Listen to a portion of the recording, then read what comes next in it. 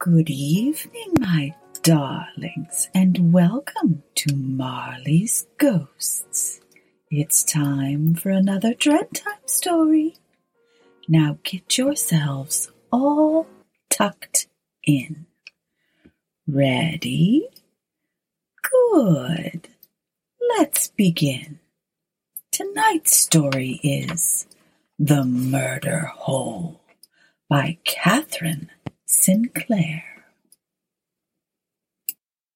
In a remote district of country belonging to Lord Cassius, between Ayrshire and Galloway, about 300 years ago, a moor of apparently boundless extent stretched several miles along the road, and the weary eye of the traveller, by the sameness and desolation of its appearance, not a tree varied the prospect, not a shrub this ungenial soil. One lonesome desert reached the horizon on every side, with nothing to mark that any mortal had ever visited the scene before, except a few rude huts that were scattered near its center, and a road, or rather a pathway, for those whom business or necessity obliged to pass in that direction. At length, deserted as this wild region had always been, it became still more gloomy. Strange rumors arose that the path of unwary travelers had been beset on this blasted heath, and the treachery and murder had intercepted the solitary stranger as he traversed its dreary extent. When several persons, who were known to have passed that way, mysteriously disappeared, the inquiries of their relatives led to a strict and anxious investigation. But though the officers of justice were sent to scour the countryside and examine the inhabitants, not a trace could be obtained of the persons in question, nor of any place of concealment which could be a refuge for the lawless or desperate to hoard in. Yet, as inquiry became stricter and the disappearance of individuals more frequent, the simple inhabitants of the neighboring hamlet were agitated by the most fearful apprehensions. Some declared that death-like stillness of the night was often interrupted by sudden and preternatural cries of more than mortal anguish, which seemed to arise in the distance. And Shepherd one evening, who had lost his way in the moor, declared he had approached 3 mysterious figures, who seemed struggling against each other with supernatural energy, till at length one of them, with a frightful scream, suddenly sunk into the earth. Gradually, the inhabitants deserted their dwellings on the heath, and settled in distant quarters, till at length but one of the cottages continued to be inhabited by an old woman and her 2 sons, who loudly lamented that poverty chained them to this solitary and mysterious spot. Travelers who frequented this road now generally did so in groups to protect each other, and if night overtook them, they usually stopped at the humble cottage of the old woman and her sons, where cleanliness compensated for the want of luxury, and where, over a blazing fire of peat, the bolder spirits smiled at the imaginary terrors of the road, and the more timid trembled as they listened to the tales of terror and affright with which their hosts entertained them. One gloomy and tempestuous night in November, a peddler boy hastily traversed the moor, terrified to find himself involved in darkness amidst its boundless wastes. 1,000 frightful traditions connected with his dreary scene darted across his mind. Every blast, as it swept in hollow gusts over the heath, seemed to teem with the sights of departed spirits, and the birds, as they winged their way above his head, appeared with loud and shrill cries to warn him of approaching danger. The whistle with which he usually beguiled his weary pilgrimage died away into silence, and he groped along with trembling and uncertain steps, which sounded too loudly in his ears. The promise of Scripture occurred to his memory and revived his courage. I will be unto thee as a rock in the desert and as a hiding place in the storm. Surely, thought he, though alone, I am not forsaken, and a prayer for assistance hovered on his lips.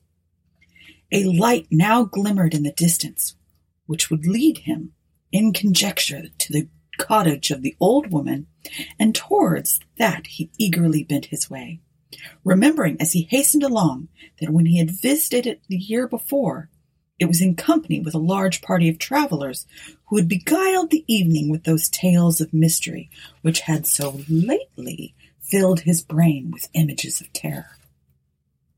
He recollected, too, how anxiously the old woman and her sons had endeavored to detain him when the other travelers were departing. And now, therefore, he confidently anticipated a cordial and cheering reception. His first call for admission obtained no visible marks of attention, but instantly the greatest noise and confusion prevailed within the cottage.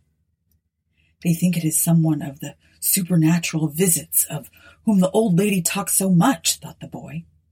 Approaching a window where the light within showed him all the inhabitants at their several occupations, the old woman was hastily scrubbing the stone floor and strewing it thickly over with sand, while her two sons seemed to equal haste be thrusting something large and heavy into an immense chest, which they carefully locked.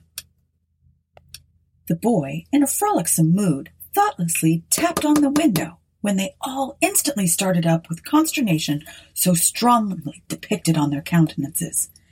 He shrunk back involuntarily with an undefined feeling of apprehension. But before he had time to reflect a moment longer, one of the men suddenly darted out the door and, seizing the boy roughly by the shoulders, dragged him violently into the cottage. "I'm not the one you take me for," said the boy, attempting to laugh, "but only the poor peddler who visited you last year." "Are you alone?" inquired the old woman in a harsh, deep tone, which made his heart thrill with apprehension. "Yes," said the boy.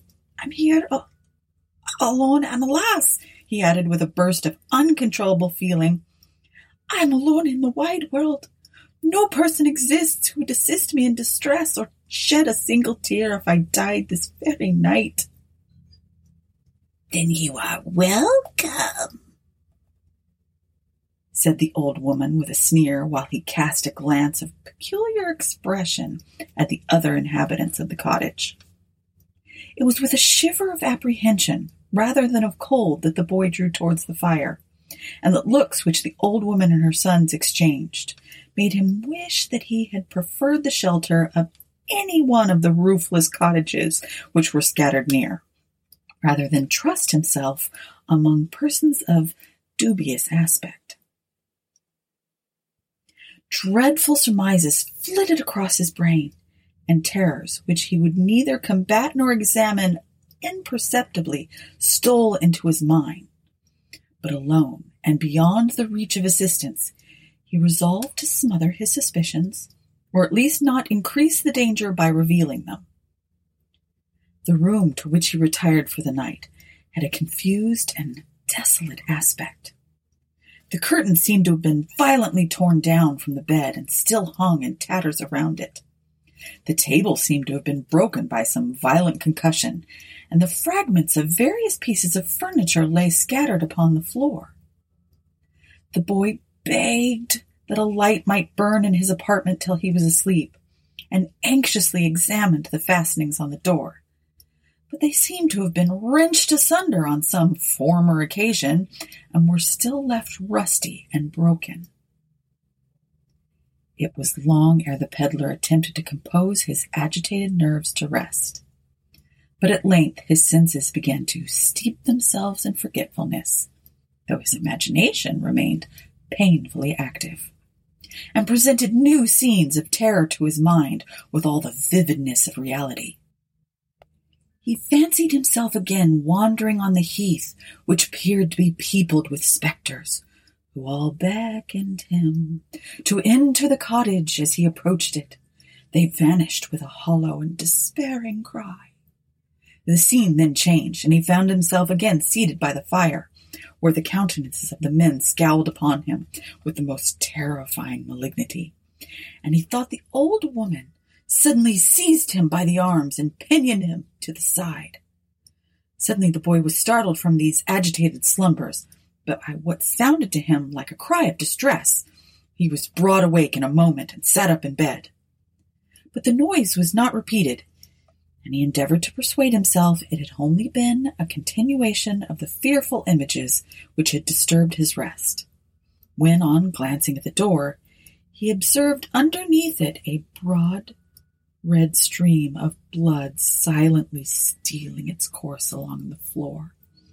Frantic with alarm, it was but the work of a moment to spring from his bed and rush to the door, through a chink of which, his eye nearly dimmed with affright, he could watch, unsuspected, whatever might be done in the adjoining room.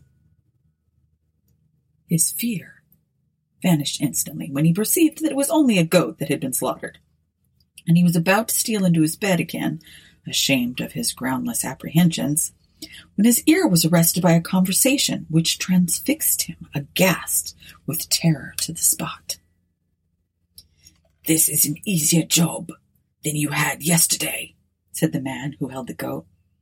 "I wish all the throats we've cut were as easily and quietly done.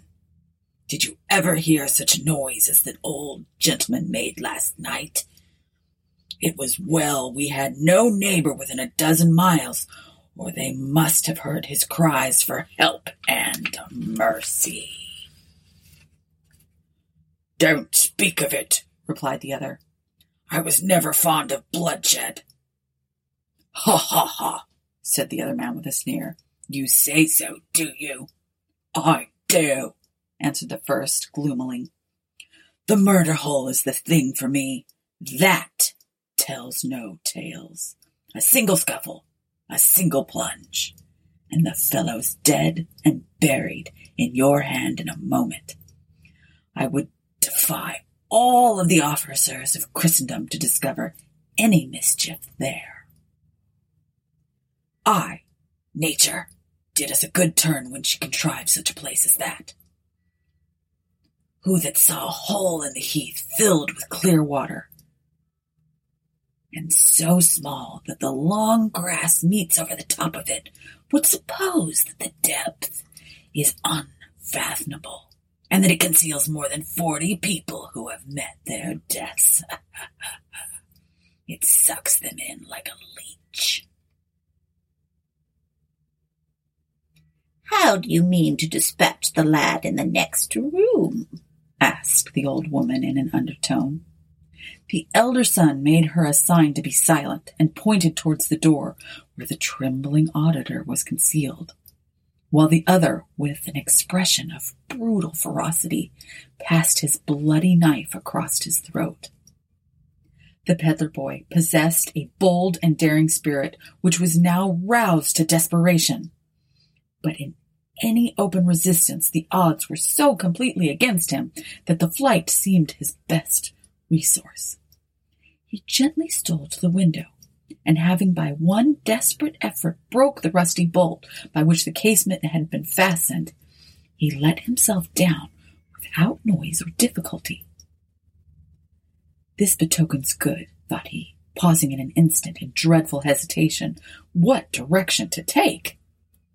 This momentary deliberation was fearfully interrupted by the hoarse voice of the men calling aloud, "The boy has fled! Let loose the hounds!" These words sunk like a death knell on his heart, for escape would now appear impossible, and his nerves seemed to melt away like wax in a furnace. "Shall I perish without a struggle?" thought he, rousing himself to exertion, and helpless and terrified as a hare pursued by its ruthless hunters, he fled across the heath. Soon the baying of the hound broke the stillness of the night, and the voice of its master sounded through the moor as they endeavored to accelerate its speed. Panting and breathless, the boy pursued his hopeless career. But every moment his pursuers seemed to gain upon his failing steps. The hound was unimpeded by the darkness, which was to him so impenetrable, and its noise rung louder and deeper on his ear, while the lanterns which were carried by the men gleamed near and distinct upon his vision. At his fullest speed, The terrified boy fell with violence over a heap of stones, and having nothing on but his shirt, he was severely cut in every limb. With one wild cry to heaven for assistance, he continued prostrate on the earth, bleeding and nearly insensible. The hoarse voices of the men and the still louder baying of the dog were now so near that instant destruction seemed inevitable. Already he felt himself in their fangs, and the bloody knife of the assassin appeared to gleam before his eyes. Despair renewed his energy, and once more, in an agony of affright that seemed verging towards madness, he rushed forward so rapidly that terror seemed to have given wings to his feet. A loud cry near the spot he had left arose on his ears without suspending his flight. The hound had stopped at the place where the peddler wounds bled so profusely, and deeming the chase now over, it lay down there. It could not be induced to proceed. In vain the men beat it with a frantic violence and tried again to put the hound on the scent. The sight of blood had satisfied the animal that its work was done, and with dogged resolution it resisted every inducement to pursue the same scent a second time. The peddler boy in the meantime paused not in his flight till morning dawned, and still as he fled the noise of steps seemed to pursue him, and the cry of his assassin still sounded in the distance. 10 miles off he reached a village, and spread instant alarm throughout the neighborhood. The inhabitants were aroused with one accord into a tumult of indignation. Several of them had lost sons, brothers, or friends on the heath, and all united in proceeding instantly to seize the old woman and her sons, who were nearly torn to pieces by their violence.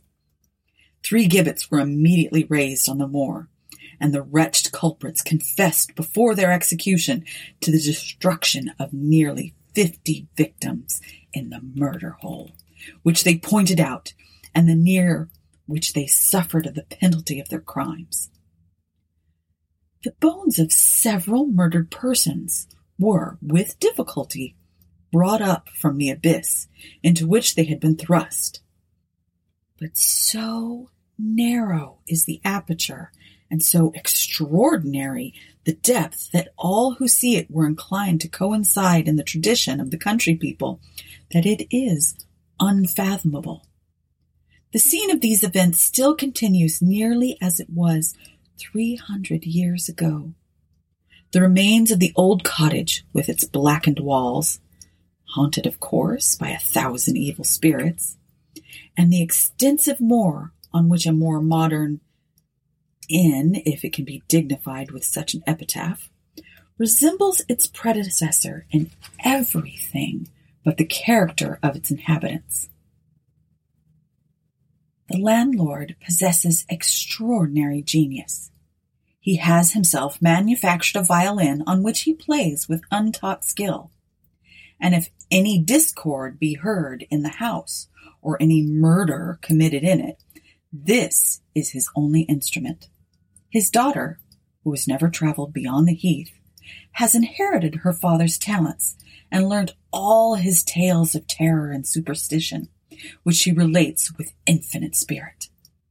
But when you are led by her across the heath to drop a stone into that deep and narrow gulf to which our story relates, when you stand on its slippery edge, and, parting the long grass with which it's covered, gaze into its mysterious depths, when she describes with all the animation of an eyewitness the struggle of the victims grasping the grass as a last hope of preservation, and trying to drag in their assassin as an expiring effort of vengeance, when you are told that for 300 years the clear waters in the diamond of the desert have remained untasted by mortal lips, and that the solitary traveler is still pursued at night by the howling of the bloodhound, it is then it is possible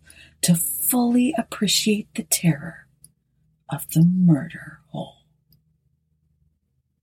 The end.